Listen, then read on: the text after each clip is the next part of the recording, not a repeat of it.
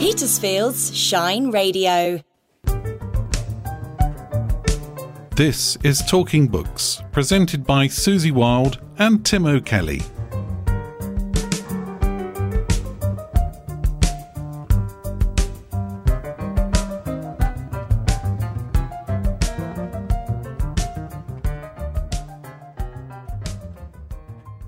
Hello, I'm Susie Wilde, author, writer, dog walker and podcaster. And I'm Tim O'Kelly of One Tree Books, bookseller. Excellent. So we've got two guests this month.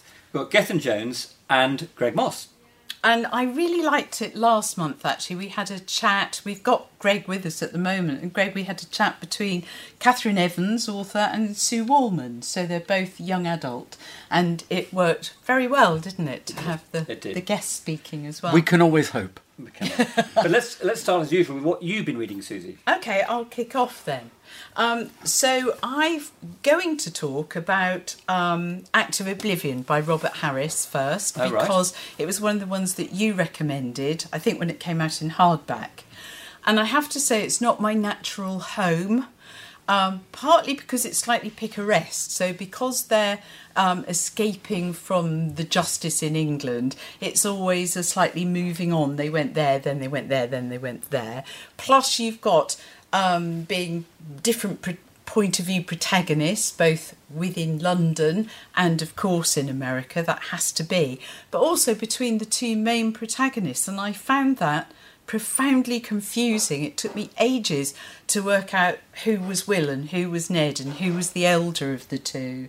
Very much as, since I've got Greg sitting here, who taught us on the MA, that is deeply confusing, and you need all the time you're saying to the reader, bear with me, this will bear fruit. And I actually don't think it ever did in the context of this book. I would have preferred one of them to have been the point of view protagonist. Blimey. Right, goodness, okay. Because it didn't even occur to me that when I read it. I thought what interests me about the book, I think, is on the one hand it's a straightforward manhunt, but on the other hand it's a reflection by this older man on his life and on his part in the Commonwealth, and how his relationship with, in particular his relationship with Cromwell, but also on just what actually happened during that period of civil war. So I thought that was interesting. And also I thought the other side is interesting as well. The hunter of them, who's the only fictional character. Yes, Naylor. Yes, and his development as a character, because I think that was interesting. And I think that worked. That's one of the ones where that other point of view protagonist worked. You had to be in his head, partly to understand why he's the hunter, and all of that is true. But that made Ned the more interesting of the two people, the two fugitives. They could have just... I mean, this is the problem with trying to fictionalise a true story. Yeah. In that the most interesting person in this true story is actually fictional. And the two people at the centre of the story are actually not as interesting. So it is a challenge for a writer to do. And I only pick at this because I think Robert Harris is a sublime writer. I love his books, and everything else you said about the book is absolutely true, and I would recommend it to everybody. But just for me, I kept reading and rereading that first bit, and then I twigged why that was. The narrative intrigue's got to be, as Tim's saying, the fictional character, though, hasn't it? Because, like, you go and see Oppenheimer, there's not a lot of narrative energy there. However well they make that movie, because you know what happens, right? Yeah. And actually, I don't know. Well, I did know what happened, in fact, 'cause I did know, and I won't reveal what happened, because I happen to know what happened to these two characters. But actually, you're right. It's the hunter that is the interesting part. Is the interesting. I don't know, a bit fictional bit. And I found the women interesting, so I was very happy to go into one of their sort of lives as well. 17th century is a really strong period for strong female leads, with spies and so on. And a colleague of mine, Jack Dewars, has recently published a novel called The Secret Diary of Samuel Pepys, imagining what he got up to beyond the end of the diaries that we have. Because he has a bit part, doesn't he, in Act of Oblivion? Exactly, that was why I mentioned it. And, so Jack has chosen the framework of Samuel Pepys, and all the 17th century connections, and then found a gap in history that he can exploit. Well, and I'm going to be slightly mizzling as well, because I'm also going to talk about So Shall You Reap by Donna Leon. Right. And the reason why I select that as well is that it's her 32nd, I think, 31st maybe. Commissario Brunetti. The Commissario Brunetti. Yeah. And I really look forward to them like I used to look forward to Dick Francis. I'd get the new Dick Francis every Christmas as a present, and I'm a bit like this. And increasingly, I'm kind of a bit about them. Diminishing marginal returns. Very much so. Is that you think that's changing, and you that's getting more aware of the subtleties of crime fiction, or do you think it's her that's got less interesting? I think it's because she's written so many. I think it's become...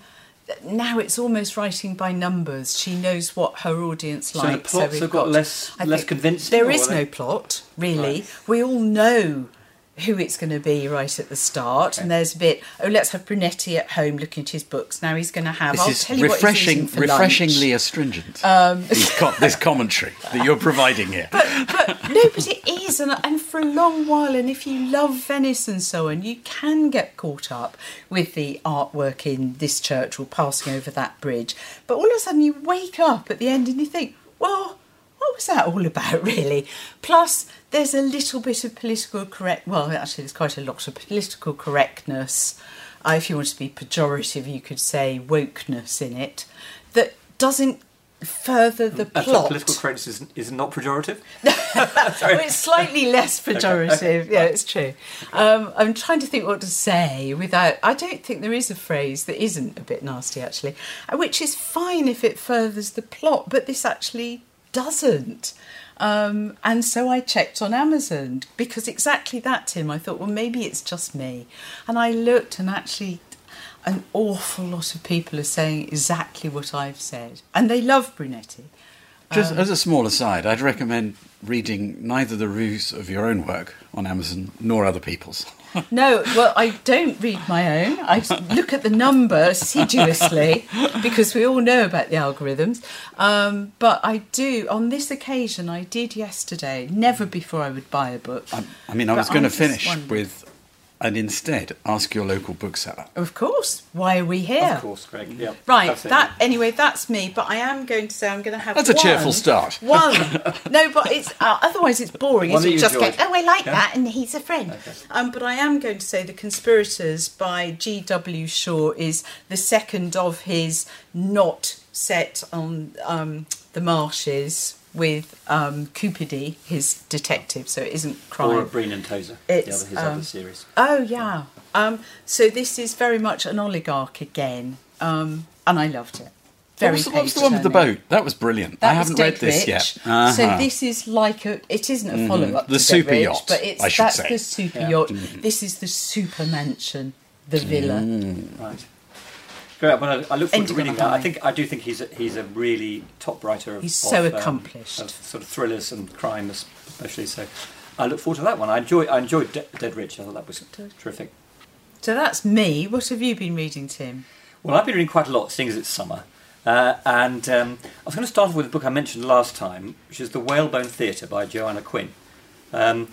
This is basically about a sort of dysfunctional family living in a big country house in Dorset between the wars. And then the last third of the book is actually set during the Second World War.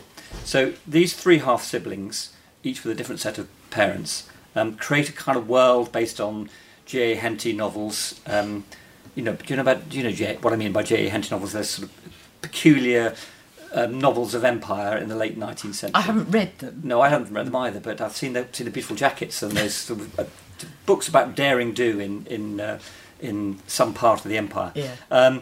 And a theatre which they make out of whalebones, hence the title. A whale was washed up on the Dorset shore, and they make a theatre out of it. Anyway, so when the war comes, they each play a different role in it, and all. It's just a very engaging book. I great title. Really enjoyed it. Yeah, it did very well in hardback. It's the first novel, and it did really well in hardback, and it's going to do very well in paperback, I'm sure, because it's just out. I've also been reading we've got some crime authors coming to the shop later on in the month, and I've been reading Simon Toyne's book, The Clearing, and Victoria Selman's book Truly, Darkly, Deeply. They both feature serial killers. Oh, so nice. Which is nice, but both approach it in very different ways. So, which makes for an interesting read. So Simon Toyne's book is set through the eyes of two sort of runaway children, and I say children, young adults actually they are, and they're not really children by the time this book happens. They're in their late teens, early 20s, that sort of age. And Simon Toyne's book is very gripping, very exciting, but it's set up. Whereas Victoria Selman's book is told through the eyes of a middle-aged woman looking back on being the stepchild of a possible serial killer. We don't know whether he was or not. He's in prison, and she has had nothing to do with him for 20 years. And she's. Do we know by the end, or? We do. Right. Okay. So you will find out. It's interesting in serial killer novels, isn't it? Because they're often quite referential to all the other serial killer novels, or to true stories of serial killers, aren't they? Do these reference that? They don't really, no. I don't think so. I'm not very up on my serial killer stories, so I don't know. It's not really a genre that I've gone in for in a lot in the past. Well, we're actually just been joined by Gethin, so do come and sit in, Gethin. We just thought we'd kick off with what we're currently reading. Am I late? Sorry. No, not at all. So we'll continue. We just thought because we were early, so we thought why we'd start, not? So. Why not? Okay, fair enough. And so, if you recognise the voice, you will, and we'll introduce Gethin properly. Well, actually, I'm going to ask you to introduce yourselves. Because you will know more now. But no, you're looking at me as if I should. No, okay. I'm warning you. I'm giving you time to think who you are. Oh, yeah. But Gethin is a voice you'll recognise from BBC Radio Solent. Going back a while, yes, quite a few years ago. Well, don't we all? Anyway, carrying on smoothly. Okay, so those. They, as I said, those approach the sort of serial killer novel from different angles, and they're interesting. Both of them are interesting in their different ways. Something completely different. I've just read the Summer book by Tove Jansson, which is just out in a 50th anniversary edition. I loved it, and it is for those who don't know it. I mean, it's a bit of a classic.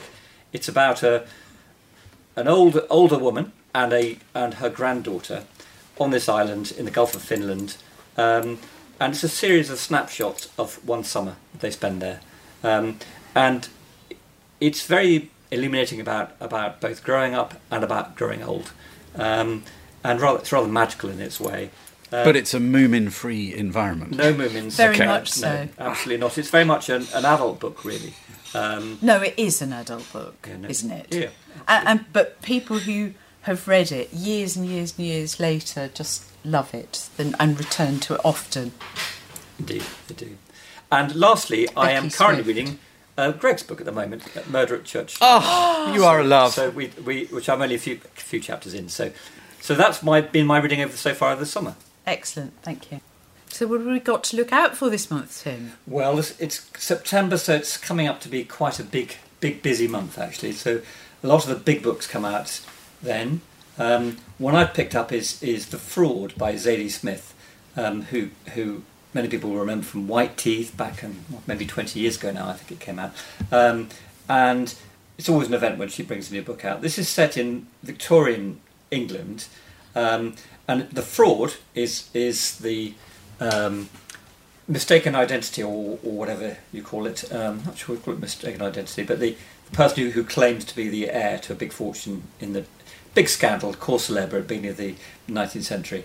At the same time, we have Dickens. Charles Dickens is a character in this book, and it's about a writer of historical fiction who starts off being very successful and gradually becomes less so.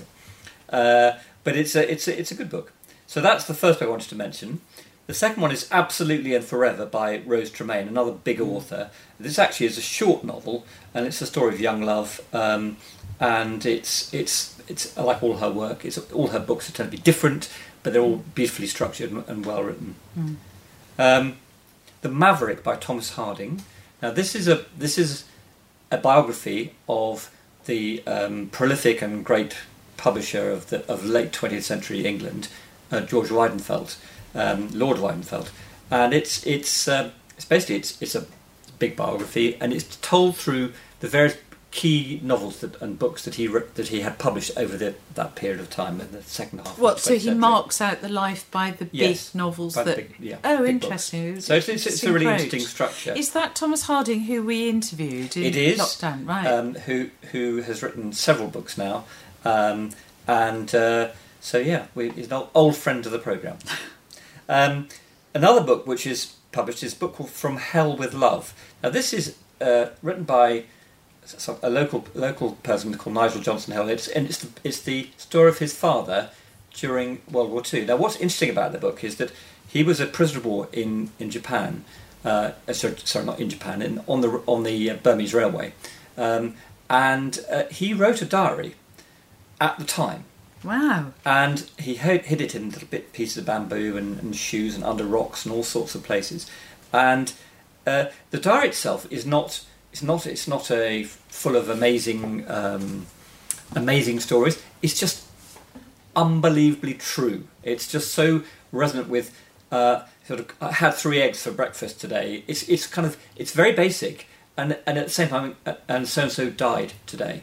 You know, it's written in the present tense. It actually as it happened, which is, I mean, we're so used to the Bridge of the River Kwai or all these big stories about the Burma Railway, but actually the mundanity of each day is what he brings across, and it's an extraordinary. It's also an amazing love letter to his wife who he'd left behind, and his young son who he'd left behind, and a baby that he'd never seen.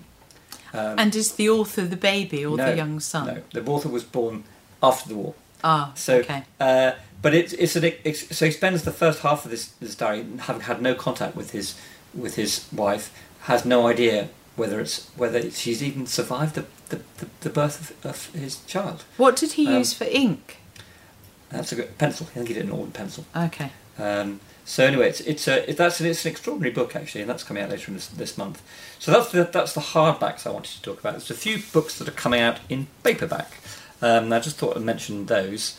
Bourneville, which is by Jonathan Coe. Mm-hmm. This is a family story. It's told episodically through a series of set pieces in the second half of the 20th century, in key moments. So it starts with V-Day, it's got the coronation, the wedding of Charles and Diana. And it goes through, and this takes this family through the latter half of the 20th century, but all on these 1 days. That wasn't hugely greatly reviewed, was it, when it came out in hardback? Did you enjoy it? I did, actually. I don't remember the reviews. Obviously, I never read the reviews, so they're bad reviews. But I thought it was. I'm a big fan of his. I think he's. I he's love terrific, Jonathan Coe. That's why I noted it. You know. Exiles by Jane Harper. She did a book called The Dry, and she's an Australian writer of sort of crime thrillers. And this is about a woman who disappears at a music festival, and a year later. The festival happens again, and it's a wine festival, not a music festival. And the policeman who knew her, knew the friends, tries to resolve what happened. And it's quite a detailed, quite a long thriller, I suppose, in which not an awful lot happens, but we slowly get the slow revelations of the plot as we go through it. So I liked it. It's quite a slow pace, but I think it's a really good. Well structured. The Dry was really as well, wasn't it? Yeah. Very resonant. Yeah. And another book called We All Want Impossible Things. Now this is it's a strange book. It's about two very close friends, and at the very beginning of the book, we find out that one of these friends is dying in the last stages of terminal cancer, and it's a book about friendship, about family, about food, and about death. But it's written in a very witty style, and so it's a strange book, and I think it's a really, really interesting. So who wrote it, Tim? It's written by Catherine Newman, and someone who I haven't come across before, and I think it may even be her first novel. I can't remember, but it's sort of really strange and interesting book. Sounds good. Well, that's brilliant. So we're up to my extract, and I thought actually, my reading this month is going to be from Donna Leon. And I know that sounds a bit weird, but there is so much to still enjoy. So I know I was critical, but especially if you love Venice and so on, that I think it would be really good. So I'm just going to read a little bit from this, her latest book, So Shall They Reap. Fantastic. The sun had returned to Venice with them, so Brunetti decided to walk home and take what advantage he could of what was left of a now pleasant day. He was presented with multiple choices. All he had to do was decide which church he wanted to see. If he went over the Tolentini Bridge, he could pass the Frari, or he could veer right and pass San Pantalon and then quickly home. He decided on the second because he had recently been at the Frari for a funeral so grim and boring that even Tiziano's Assumption had offered no consolation, no comfort. Instead, he'd had the distinct impression that the Virgin's ecstasy was the result of her joy at having been put in the Assumption fast lane. When and why had the liturgy become so tasteless and second-rate? The priests often showed no familiarity with the deceased. The family members who spoke to the congregation mouthed a list of clichés as though they'd not known the person either. And the music, ugly enough to have driven him from at least 2 churches. This, the city of Gabrieli, Vivaldi, Marcello, where the mourners now got a recorded guitar strumming some sort of contemporary sludge that failed to keep them awake, let alone inspire the congregation to throw off their mortal coil and sing the deceased to their eternal rest. The only emotion to which the music led the congregation, at least as far as Brunetti could judge in the rare times he attended a mass, was foot-shuffling embarrassment. He sometimes wondered if he was the only person who noticed the abyss between the overwhelming visual glory of the churches and their oral horror. At least with an ugly painting he could close his eyes. With ugly music it was not possible to close his ears. On impulse he cut left and walked to San Giacomo dell'Orio, where he'd not been for months. The interior was fortunate not to have any famous paintings, if one did not consider a scattering of Palma il Giovannis as famous, and thus presented a relaxing change from the churches with 1 or 2 masterpieces, the rest dismissed as products of his youth or attributed to. In those churches, Brunetti had often observed groups pausing in admiration of the good paintings, while the others, sometimes of equal or superior beauty, wasted their sweetness on the desert air. Inside, Brunetti walked slowly from one painting to the next, puzzled by the collective habit of the persons depicted in religious art of hurling themselves to the ground, and equally confused by the inordinately large number of muscular, naked arms they then raised to the heavens. When he emerged into the small campo in front of the church, Brunetti glanced at his watch and saw that it was almost 4. Saturday had evaporated, and he was left with only the husk of the day and the quickly dissolving light. He pulled his phone from his pocket and dialed Paola's number. When she answered, Brunetti said, "I'm in Campo San Giacomo dell'Orio." Before he could say anything else, Paola asked casually, "How has your day been?" Calm, curious. No question about where he'd been all day.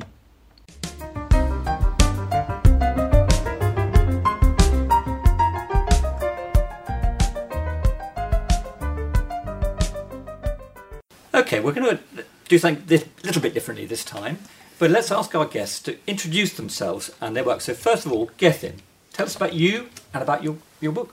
Okay, thank you very much. It's nice to be here in lovely Petersfield. Yes, my name is Gethin Jones. Many years ago, I used to be on BBC Radio Solent as a producer and a presenter. And I did that for about 25 years until, well, somebody came along and thought, I need a new team. So it was bye-bye to broadcasting after 25 years. So I reinvented myself, I suppose, went into a completely different career. After a little dabble in commercial radio and community television, I set myself up as a web designer. So that still earns me a crust and enables me to indulge in things like music and writing, which is what brings me here today. How appropriate. Well, yes. So, yes, I've just recently published a book called Fatal Equation, which is a romantic drama. It's not going to get a Booker Prize, I'm fully aware of that, but it is an honest, feel-good romance that will hopefully, bring warmth to people when they read it. And closely associated with the book is, are a series of companion EPs, because the book is written about Ali Kermey, who's a 35-year-old ambitious songwriter, producer, and also corporate DJ. And so that's where the music comes in. He's a songwriter. There's a little link there with me as well. And anyway, he at one of his corporate gigs, he meets an older woman. And at that moment, there is nuclear fusion. Excellent. The cosmos erupts.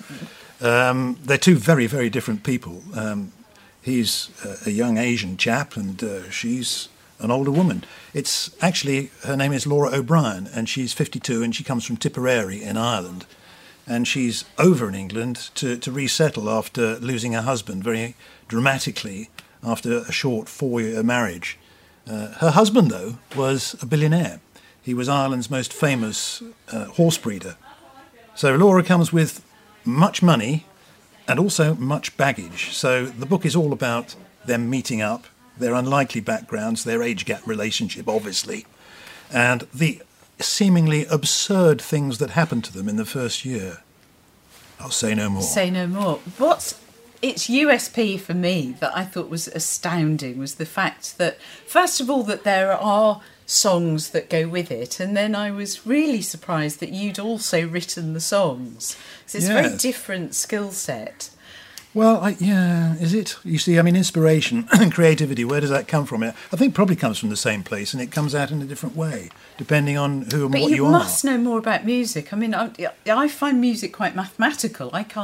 I had to mime the recorder. Very interesting you should say that, because our hero, the main protagonist, believes that as well, that it's very mathematical music, and it is. A Fatal Equation. Exactly, yes.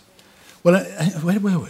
Well, I think we'll leave you there for a moment, Please Gethin, do. and let Greg introduce himself. Sure. Gethin's music is fantastic, by the way. It is. I was incredibly impressed by the range of it, as in the range of styles and range of orchestrations. The catchiness of the melodies. There's some really fantastic hooks in there. Well, that was the idea, actually, yeah. And I love the accompanying music for a full-length novel. I think, have I ever seen that before? I don't think I have. I've read a lot of novels.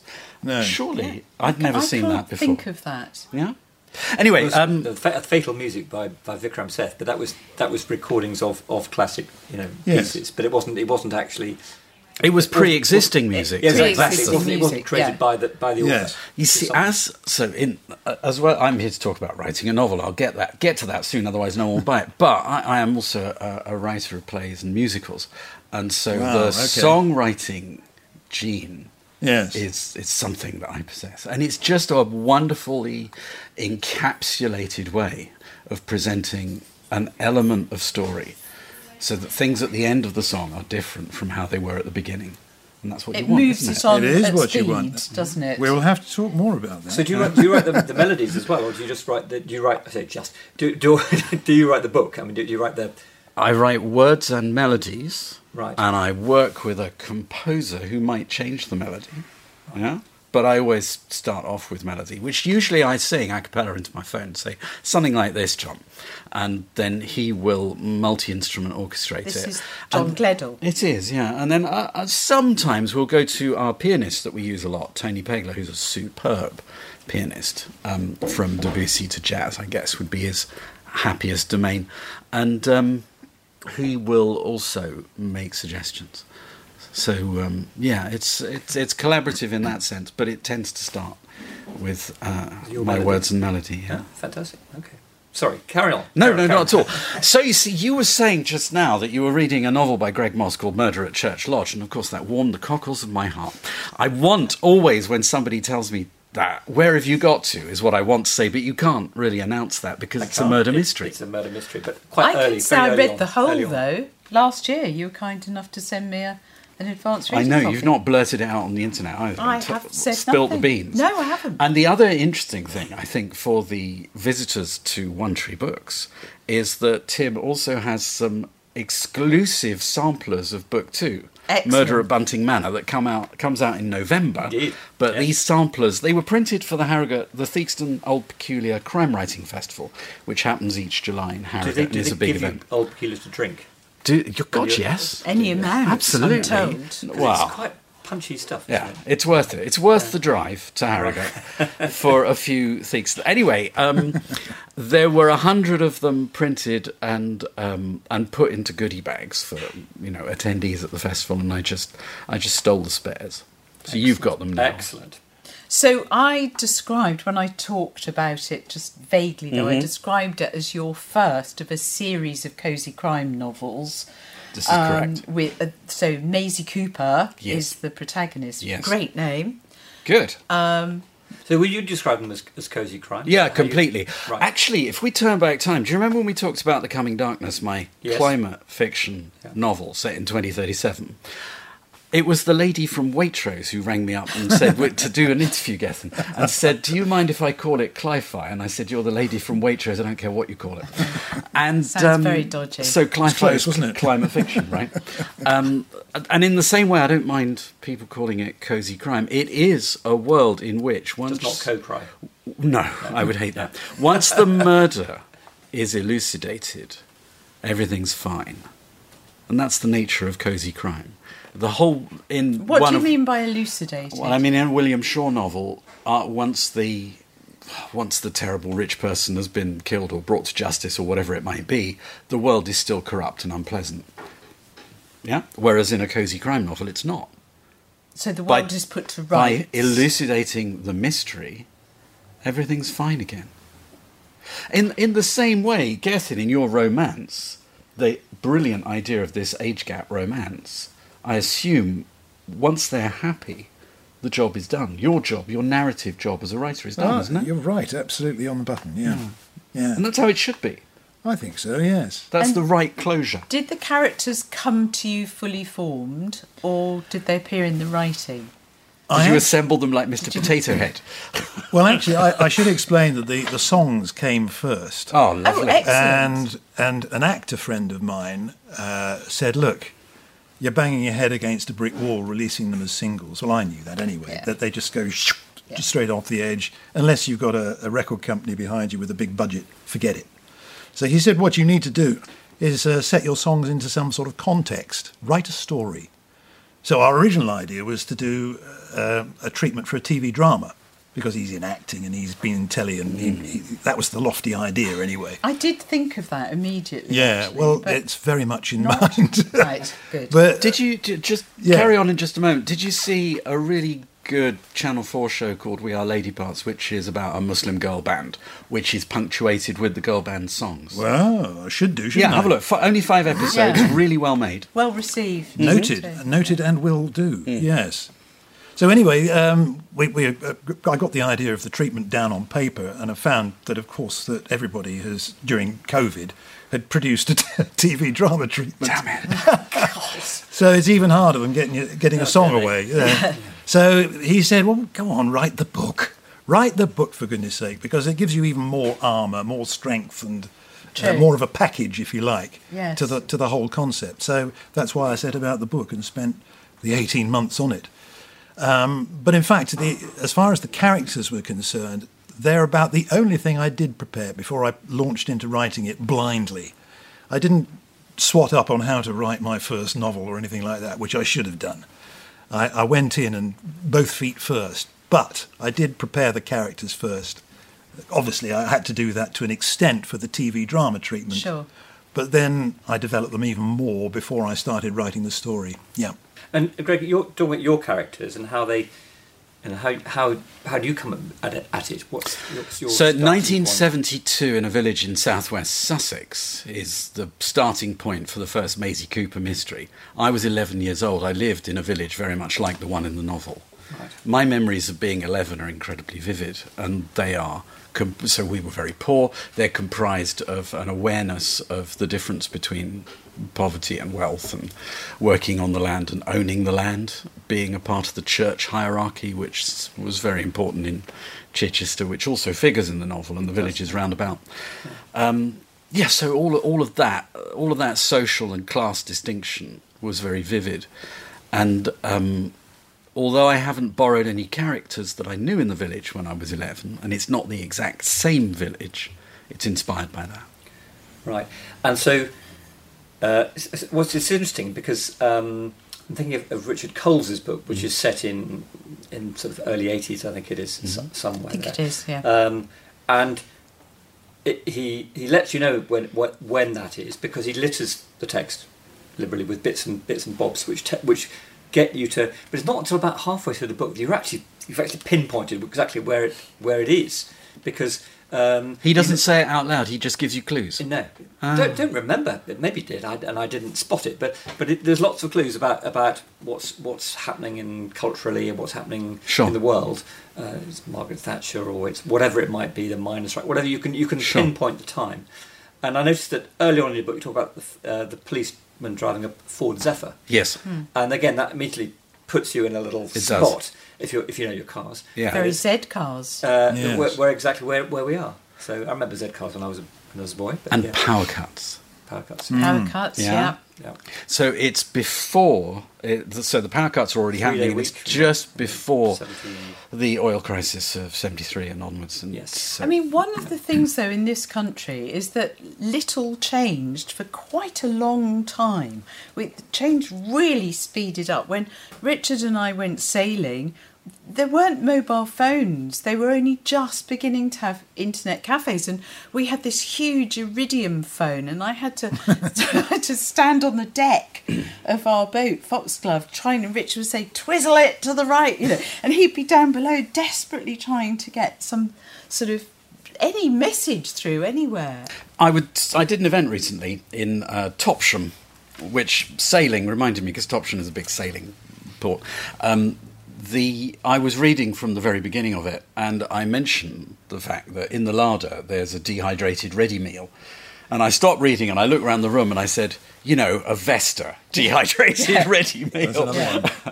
And did people recognise Oh my God, yes. People love that. They were dreadful.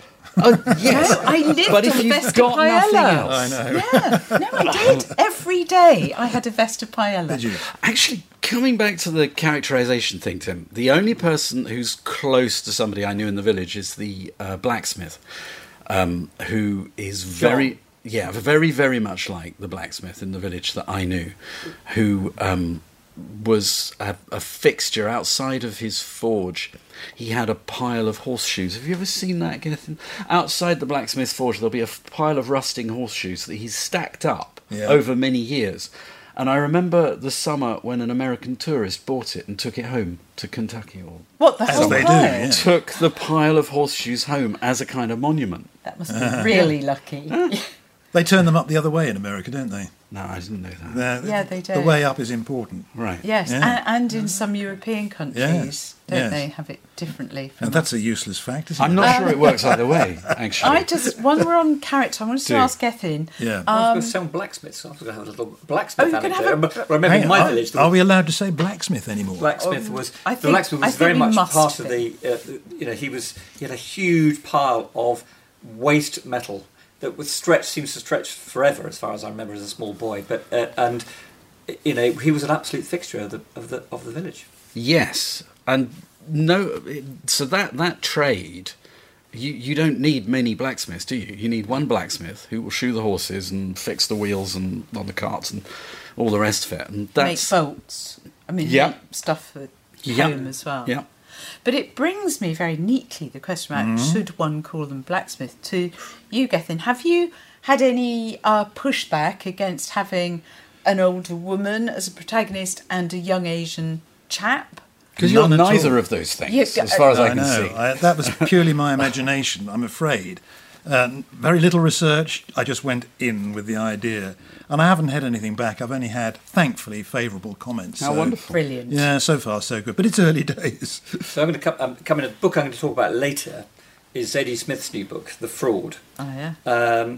But amongst other things, it's about a writer that decides, a Victorian era writer, a contemporary of Dickens, who decides that rather than writing, he gets his fingers burnt writing about a contemporary subject, and decides to write historical fiction set hundreds of years before. Because how are his fingers burned? Because one of the character that he writes about, I can't remember exactly how they're burnt, but they're basically he steps on too many toes, and he decides that he's no longer going to write about contemporary stuff because it's just too.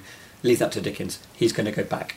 It's just quite interesting, just a thought, because I think I'm sure it's always been the case. Well, and we talked about Yellowface last time, didn't we? Which is essentially about cultural appropriation and so on. I mean, it's about a lot of stuff, but coming back to the Harrogate touchy. Festival, the current chair, Vaseem Khan, he's a wonderful writer of cosy crime set after Indian Partition. He happens to be the chair of the Crime Writers Association as well, and is a friend of mine. He's a lovely guy. He would argue that you can write what you damn well please, respecting the subject that you've chosen. And only if you publish it yourself. Yes. I did some research into, obviously, going the more conventional way of going through a publisher and literary agent. But I looked at all their bios online, and the prerequisites of what they want you to include in the books and what they're currently reading. I'd never have written the book, there were too many boxes to tick. So I had to just launch in and do it and publish it myself. Because there are pylons on Twitter. I don't mean pylons. Pile into on Twitter. And I see what you mean by pile on. Yes, pile. Yeah, got it. Yeah. And that, that there's a friend of mine who tried to get something published initially. It's now hugely successful. But she would have had to have been an 8-year-old selectively mute, mixed-race child to have had the authenticity to have written it. Yes. And, we can all agree, you need, I'm not a Viking from the age of the diaspora. We need to use imagination. So absolutely, the world, they're too literal. Also, with the three of us sitting here know Portsmouth very well, and there is a huge Asian community.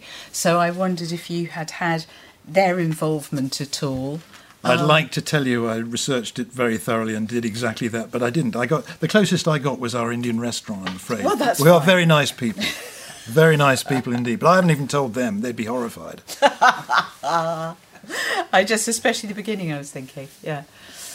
I'm really interested in this idea about jumping two-footed into the writing of a novel, because I've been helping people to write novels and plays and so on for 30 years, supporting other people's story development and so on.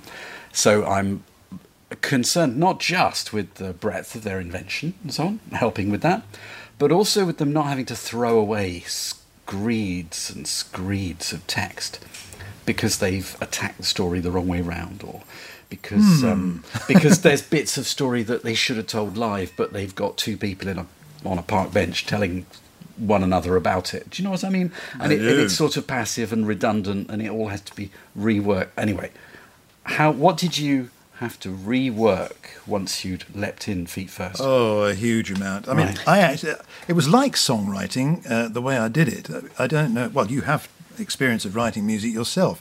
I mean, my method is sitting down with a guitar or in front of a piano keyboard, doodling with a few chords, and the chords then somehow find themselves in some sort of progression, and then you start humming dreadfully over the top of it, and then somehow that makes a little bit of sense, and somehow a tune appears, somehow. And I used the same approach with writing the book. I knew what I wanted to cover in the chapter, roughly, and I just literally sat there and said, "Go." That's really good, though, to have a sense that you're writing this unit, which is a chapter, or perhaps a scene. Yes, because then you're writing purposefully towards what you know is an end point. I knew what I wanted to do for each chapter, but at the end of that chapter, if it raised something that was worth pursuing, I went off with it. But it must, right? Yeah. Every scene should end with a new narrative question. Every chapter should end with a new narrative question. Yes. It's not just thrillers and crime books and so on that have to do this. I have to confess, I did go back at various points later on and put those things in at the end of each chapter. Yeah. You must read more. But yes, I got there in the end, but it was a clumsy process, to say the least. Like I said, I've been doing this for many years. When I write, I write about 50 or 60 pages. And then I think about what's going to happen next. Then I edit those 50 or 60 pages as a function of what I've decided happens next. Yep. And then I write the next 50 or 60 pages. And then I stop again and I think, okay, well, detail of what's going to happen next. Then I rewrite from the beginning again. So that doesn't mean I change every line, but I make everything consistent.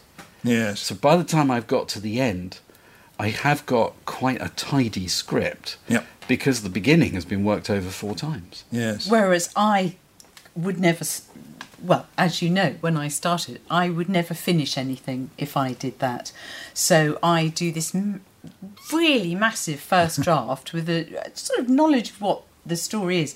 But until I've got the ending, I don't know how to start. Yeah, I know. If that makes I know sense. what the ending is, though. So I know Gethin, you must have so known what the ending different. was because it was a happy romantic Did ending, you? right? Well, I was persuaded to change it, but I can't really tell you that. No. because Okay, yeah, that's a good No. we point. gave it away. But did you know when you started writing what you Yes, I intended? did. I did.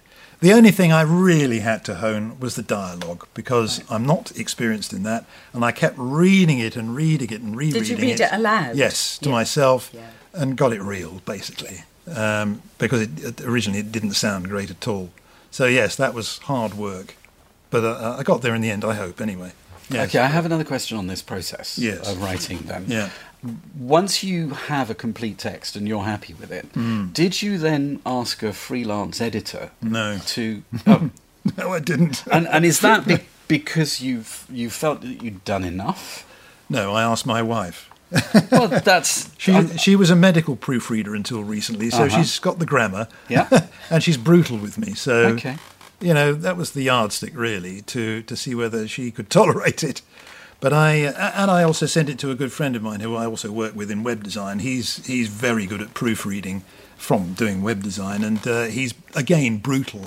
And he enjoyed the read as well. Yeah, so, that sounds like 2 really strong sets of opinions. well, yeah. I so think I didn't that push it comes out further too down bad. the line, though. I really appreciate having a creative editor, so that once I've done that initial first draft, then she will read that. A very trusted person, the only person who sees the first draft, and then will say, "I think this is wonderful. The way you've got," and often it's things I haven't recognised. It's like the ancient. Yeah, there's brain loads of has things put that out. that are implicit in your early drafts that come to fruition in later drafts. Absolutely. Because we're all different. And the thing is, you have Yes. to know how you work best. Now, the trouble with that for me is that by the time I get those creative notes from my editor, I've written another book. No, that's a good thing, isn't it? And then I've got this thing that I've got to switch mindset. I'm currently Right. editing Murder at Chichester Theatre, which is the 3rd in the series that will come out next March. And at the same time as I'm here talking to you lovely people about Murder at Church Lodge. Yeah, so it gets a bit It gets a bit confusing. much. I can imagine. A little. But anyway, it's really interesting to hear some part of the creative process from the three of you, all the different ways of doing it. So thank you for that. But It's a pleasure. Great respect for starting, honestly, as well. Well, yeah, and I'm now busily recording the audiobook. Brilliant. Well done.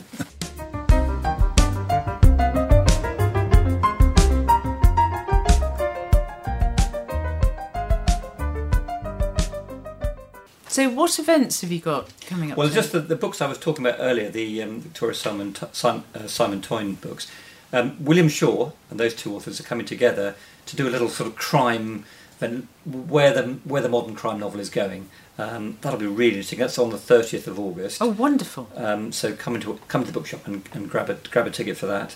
And we've got Claire Fuller coming to talk to our book club in September about her work and to discuss it with the book club. And especially The Memory of Animals? No, Oh, not that one. the paperback. Okay. But I'm devastated because I blithely said, yes, wonderful, let's do our interview while she's here. But Richard reminded me we're actually in Wales for that, so that would be a bit tricky for me to do. So if she's agreeable to be interviewed, it's going to be you interviewing her on your own. So is it Unsettled Ground that you'll be talking about? That's right, Susie. Excellent, Yes. right, good. Well, we read that in our book group, and that was rather wonderful. So I'm a bit devastated I won't be here, but there we go. So And just to remind, that'll be on the 13th of September. excellent. So Gethin was asking how people could hear the podcast. Would you like to remind everybody again? Well, it's available from all the usual places you get your podcasts from, on Spotify, wherever you get them from. Excellent. Tim, that was lovely. Thank you very much. Thank you, Susie. So we're going to do something a bit different again, and we're going to play out with Fatal Equation, played by Cool Star, written by Gethin Jones, and featuring singer Erin Newman. Hope you enjoy. When I first saw your smiling eyes, it was whoa, whoa, here we go. A flash of light so warm and bright, we chased the stars all through the night, but we couldn't figure it out. Where did all the passion go? What happened to that fire inside? I wonder now what could have been if we carried on to build our dreams. We might have found perfection, but we couldn't figure it out. It was a fatal equation, holding hopes and building dreams. Fatal equation, thinking big and digging deep. Come on, Petersfield, let's build a band. A beat from Dragon Street, and a snare from the Square. A bass from Penn's Place, a gliss from Liss, and a fill from Bell Hill. Ooh, some vocals from us locals, and the Dave Gilmore of Tilmore. Only Petersfield's Shine Radio plays original music from local musicians. The Local Showcase with Mandy P is sponsored by Brickyard Studios, Petersfield's professional recording studio, rehearsal space and PA hire. The Local Showcase, Thursday nights at 9 and always online at shineradio.uk.